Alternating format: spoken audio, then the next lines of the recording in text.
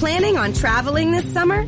Make saving at the pump part of your plans with 2 times the fuel points from Harris Teeter. It's easy. Download your eVic coupon, and for every $1 you spend with your Vic card, you'll get 2 fuel points.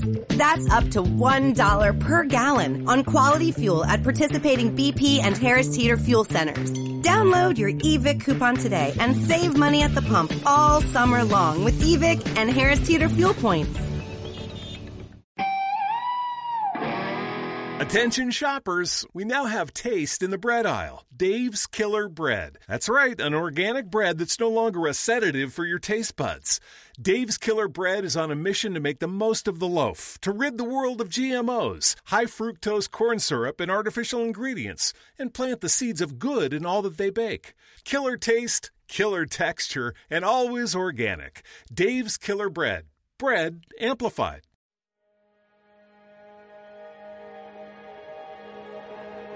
Welcome to the Unscripted podcast. My name's Corby LaCroix, and the song you're hearing right now is called Great and Mighty One, available on Spotify, iTunes, or wherever you get your music. But for now, here's your host and my friend, Aaron Conrad. Great Redeemer, God of grace. All right, everybody, welcome back to Unscripted from my studios in Old Hilliard, and really exciting today to have a guest. To have a conversation about something that I actually received an email while I was on vacation. So you're the first guest back since I've been on vacation. So we're back in the saddle again. But I received this email while I was on vacation, and I could not wait to talk to you. So my guest today, let me go ahead and turn it over to you. Let you introduce yourself, and we'll go from there. All right. Well, thanks for having me on. Being the first guest after your vacation, I hope I can make it interesting for you. So my name is Stephen Collis. I'm a writer. I write both fiction and nonfiction. I'm also a law professor at the University of Texas, specializing in First Amendment law. And I love, just at heart, I'm a storyteller. I've always wanted to be a storyteller and a novelist. And so I've been writing and publishing books for a while now, and just thrilled to be on with you to talk about them.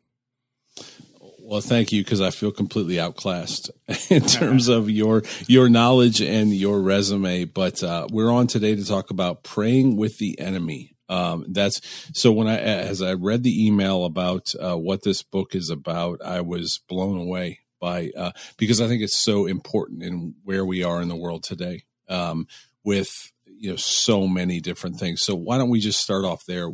First of all, let's start with your story.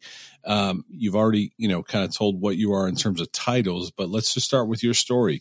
Who are you? So the audience, as they're listening, knows a little bit more about you. Yeah, well, I'm like I said, a writer and a law professor. I also am a father and husband. I've got 5 kids. We live in the Austin, Texas area. I'm at the University of Texas. And if I'm not teaching or writing about law, I'm writing or working on books or spending time with my family. I think that probably sums me up pretty well, generally. So you wrote this book, Praying with the Enemy. First of all, where did this all start? So I lived in Korea for 2 years, a long time ago. And when I got back, I wanted to do some kind of a project on Korea, write a book about Korea. And I was in the basement of a university library doing some research for a different project.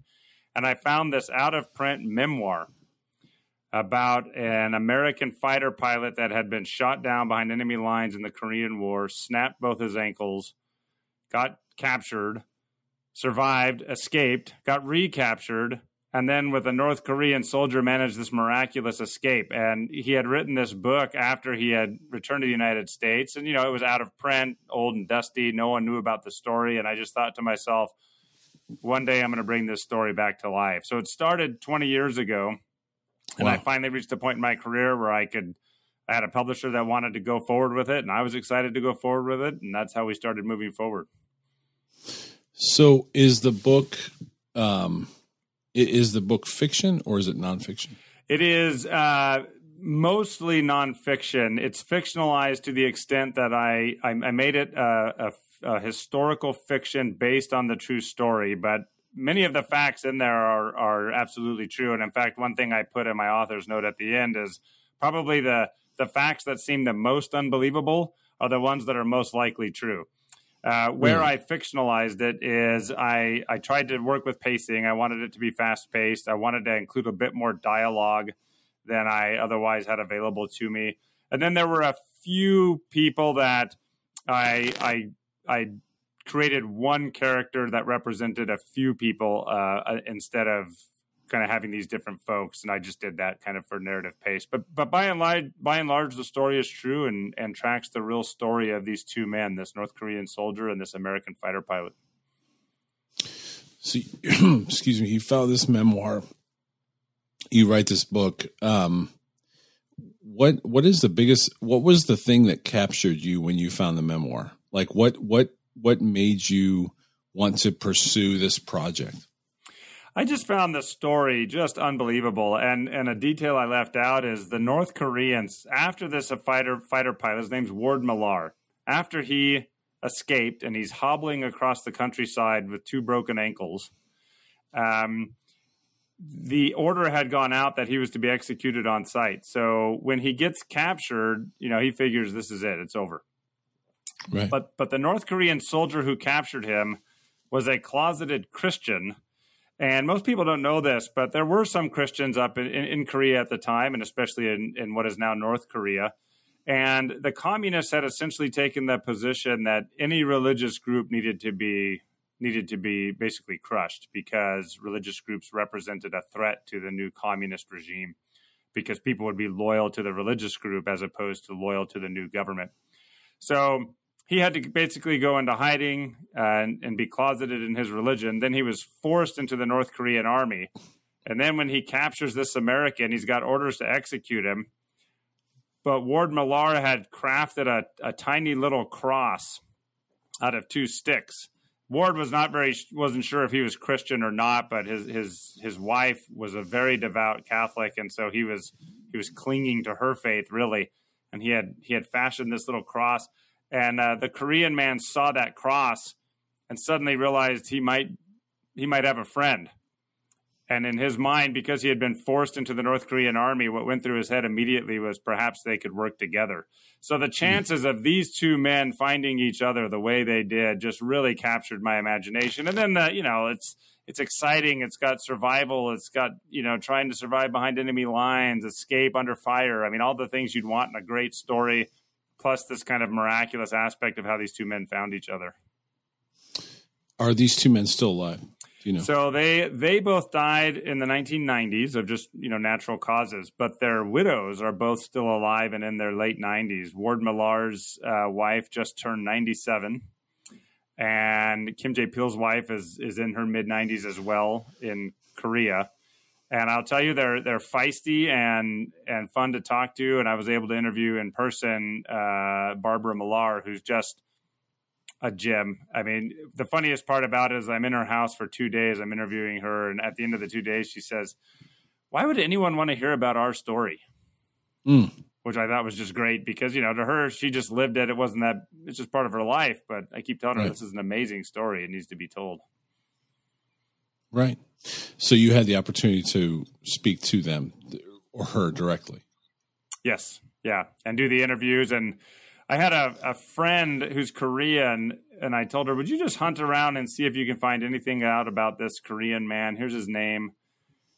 And I figured she wouldn't have any luck. I mean, what were the chances? She came back within less than a day and had found the family, had found his widow, had found people who had contacts with them, and I was able to really start getting a lot of information. So it was actually really cool to be able to pull that off. What do you think we can take away from, so someone picks up the book today, what can we take away? What are your hopes that we take away from the book? Well, this is going to be an unsatisfying answer, which is to say, I often will write a story like this. I don't have an agenda. I mean, I want readers to take from it what they will after they read the story. More than anything, I want it to just be a compelling and powerful story. But I do think the title is somewhat telling, this notion of praying with the enemy, that for me at least, what I get from their story, and I think other people could get different things, but what I get from their story is this idea of two men willing to overlook all sorts of differences. They're in different armies that are at war with each other. They're of different races and nationalities. Quite frankly, they were of different religions. and willing to look past all of that to join forces together to try to escape a common enemy. I think our society today could really benefit from that type of attitude, right? We've got very important and critical differences that we don't have to sacrifice, but at the same time, we can join together to preserve those things that matter most. Right. And the title again is Praying with the Enemy. And so I think that's a big title, because if we are to pray with our enemy today, we have so much to disagree about. I think there's, the options are many when it comes to disagreeing. What do you believe? Where did the title come from in terms of praying with my enemy? You know what? It's just something that came to me. It was the very first. Normally, I pitch a title to my editor and publishers, and they come back with 17 different alternatives, and then we go back and forth for weeks on end until we settle on something. This time, it was the first thing that came to mind for me. It made sense. I pitched it to my publisher. He loved it, my editor, and then he took it back to his, the publishing committee and everyone else at the publisher. They all loved it, and we just stuck with it from the beginning. It just made sense. And you've got these two men who, technically are supposed to be enemies, but realize very quickly that they can be allies together, and do have this, in the case of the American, kind of a budding faith. And in the case of the Korean, a struggling faith. He was someone who was very devout, but then was really beginning to doubt himself and his faith. And so, them praying together to try to escape is what makes for a really compelling story. So that's how I got to the title. When did you start writing the book? I first started writing it. Well, it depends on what you mean by writing, I suppose. But, the really thinking of the narrative and how I craft it was probably about 2 years ago. And okay.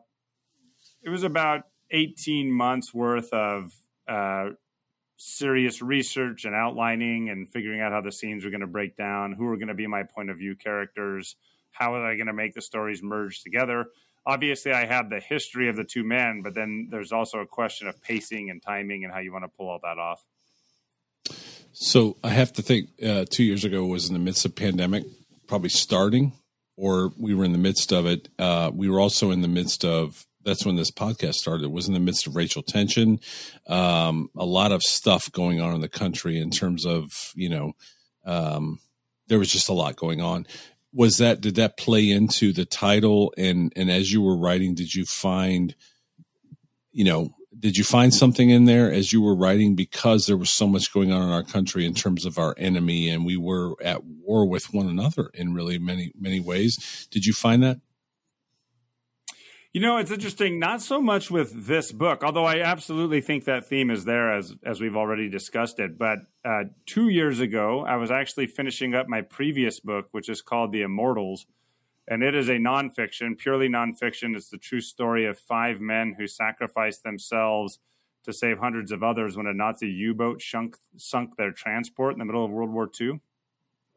These 5 men were each of different religions and one of different race. And as I was writing that book and wrapping it up right before I turned to praying with the enemy, the book, The Immortals, was originally going to be called The Immortal Chaplains, because the story that most people know about is about these 4 chaplains, each of different religions, who sacrificed themselves to save men of all these other religions. Well, as I was doing the research for that book, you mentioned, the racial tensions we were going through in 2020, and quite frankly, are still, I think, dealing with today as a society. As I was doing the research for that book, I came across a black petty officer who, after the 4 chaplains had saved all these men when their boat was sinking, they were in the water, freezing water off the coast of Greenland. And Coast Guard cutters came to save them. And this black petty officer named Charles W. David Jr. had absolutely no obligation whatsoever to jump in and save people, because he was the 5th highest ranking man on the ship, and it was overt racism that prevented him from rising any higher in the ranks. But a bunch of men before him basically, figuratively froze. They were afraid to jump into the water. So he and some other men jumped into the water, and of the 200 men that the chaplain saved, Charles W. David Jr. saved 100 of those by pulling them out of the water. And then he died a couple weeks later from pneumonia.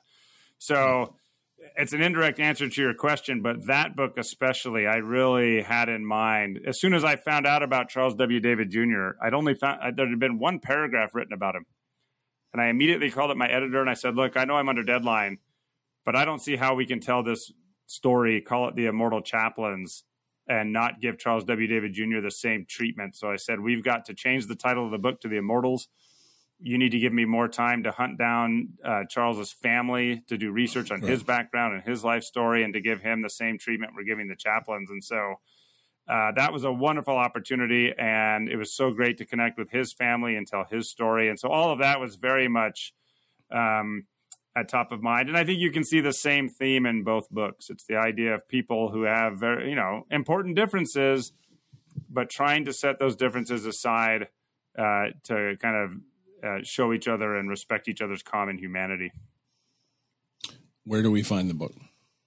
You can get it anywhere books are sold. Amazon's obviously the easiest, but Walmart, Target, Barnes & Noble, anywhere you can go to my website, stephentcollis.com. I've got links to all, at least half a dozen retailers selling it. Awesome. And what is your biggest hope that someone would take away from the book?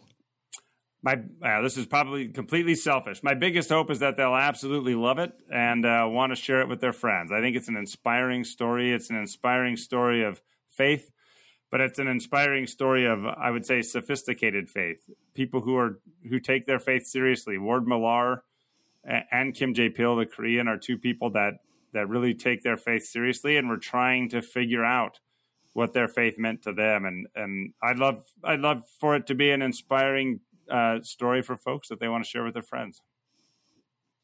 So let me ask you one more question. Writing a book is not easy.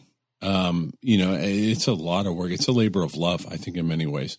You said you have other jobs that you do. You have another life, so to speak. You have a father, you have children. What goes into writing a book? And this is completely, I guess, unrelated or related, but I just want people to know, it's not easy. I think we go to the library, or behind me on the bookshelf back there are a bunch of books. I grab a book, I read it. I don't know if I realize what goes into writing a book. It's a lot. It's a process, is it not? I mean, how long did this take you from first conception to book in your hand? How long did that take you? Well, in all reality, 20 years, right? And I don't just mean that because I found the idea 20 years ago and then barely got around to writing it, but it's not just, to be a successful writer, it's not just the one project. It's learning the craft and learning how to write well, and then breaking in with a publisher and convincing a publisher to take a gamble on you, right? And then from there, actually drafting. So there's all of that, which took me a very long time, especially as I was navigating another career and raising a family and whatnot. Once you start working on a particular project, if you've got a publisher, you start with the kernel of an idea. Then you've got to think about, how am I going to make this idea something that's really compelling for a reader? For me personally, I outline the scenes so that I can really figure out a way that this story is going to work in a way that'll move quickly for the reader and help them experience it. And those scenes aren't just accidental. I mean, there's a method involved where I use what's called a 3-act structure. You've got Act 1, setting things up. Act 2, or where people are trying and failing at whatever goal they're trying to achieve. And then the third act is where everything comes together and you have emotional resonance. So setting up your scene so that works. You've got subplots that have to follow a similar pattern. And then, of course, there's crafting and drafting it all, right? And making sure the scenes are doing what you intended for them to do. That's a lot of work, and it's not easy with the writing, especially when you find yourself being repetitive or using the same writing technique too much. You've got to adjust for that. And that's probably the most burdensome heavy lift, is just isolating yourself and writing and closing out all other distractions, even while emails are piling up and other obligations are pushing in on you. But you have to have a good amount of time to just get the words on the page, right? And for books like mine that are historical fiction or nonfiction, there's a lot of research involved, right? I travel all over the country, sometimes to other countries, trying to get facts, understand things that are not necessarily intuitive to me, like nautical terms and terms related to flying jets in the 50s and the Korean War. That's not stuff I just naturally know about. You've got to do the research. So all of that goes into it. It's a lot of work, but you're right. It's a labor of love. I find true writers have stories within them, and they just have to tell them. Yeah, they're going to come out one way or another. So I'm grateful that I can do it in a way that I can share the stories with others. And give me all the links one more time. Sure. Well, the easiest link is my website, StephenTCollis.com. And from there, you can find all the retailers as well as my other books and some of my background and bio. Well, thank you. I know that writing is, you said it, we've said it a few times. It is a labor of love. You took time away from your family to write this because you're passionate about it. So I hope this audience will seek out the book, find the book, and support the book. And I believe, which is why I want to do the interview, I believe it will change us and help us in the time that we're in, to, again, pray for our enemy, praying with our enemy. I think the world would be different if we could just pause and do that. So thank you so much. Thank you so much for your time. Thank you for sharing this information with us and for writing the book.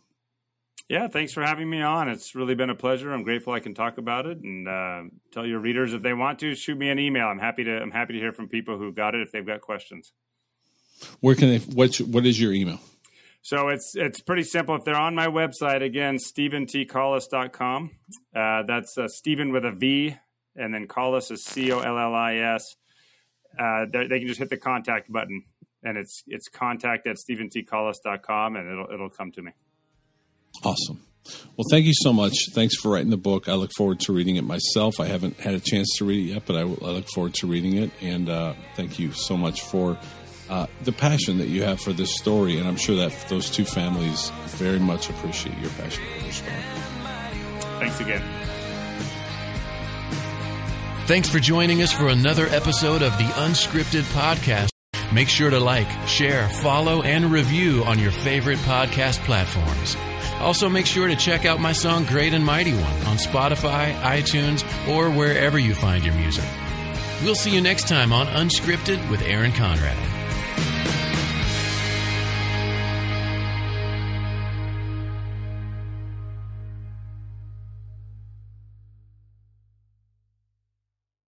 We've all spent more time with family lately.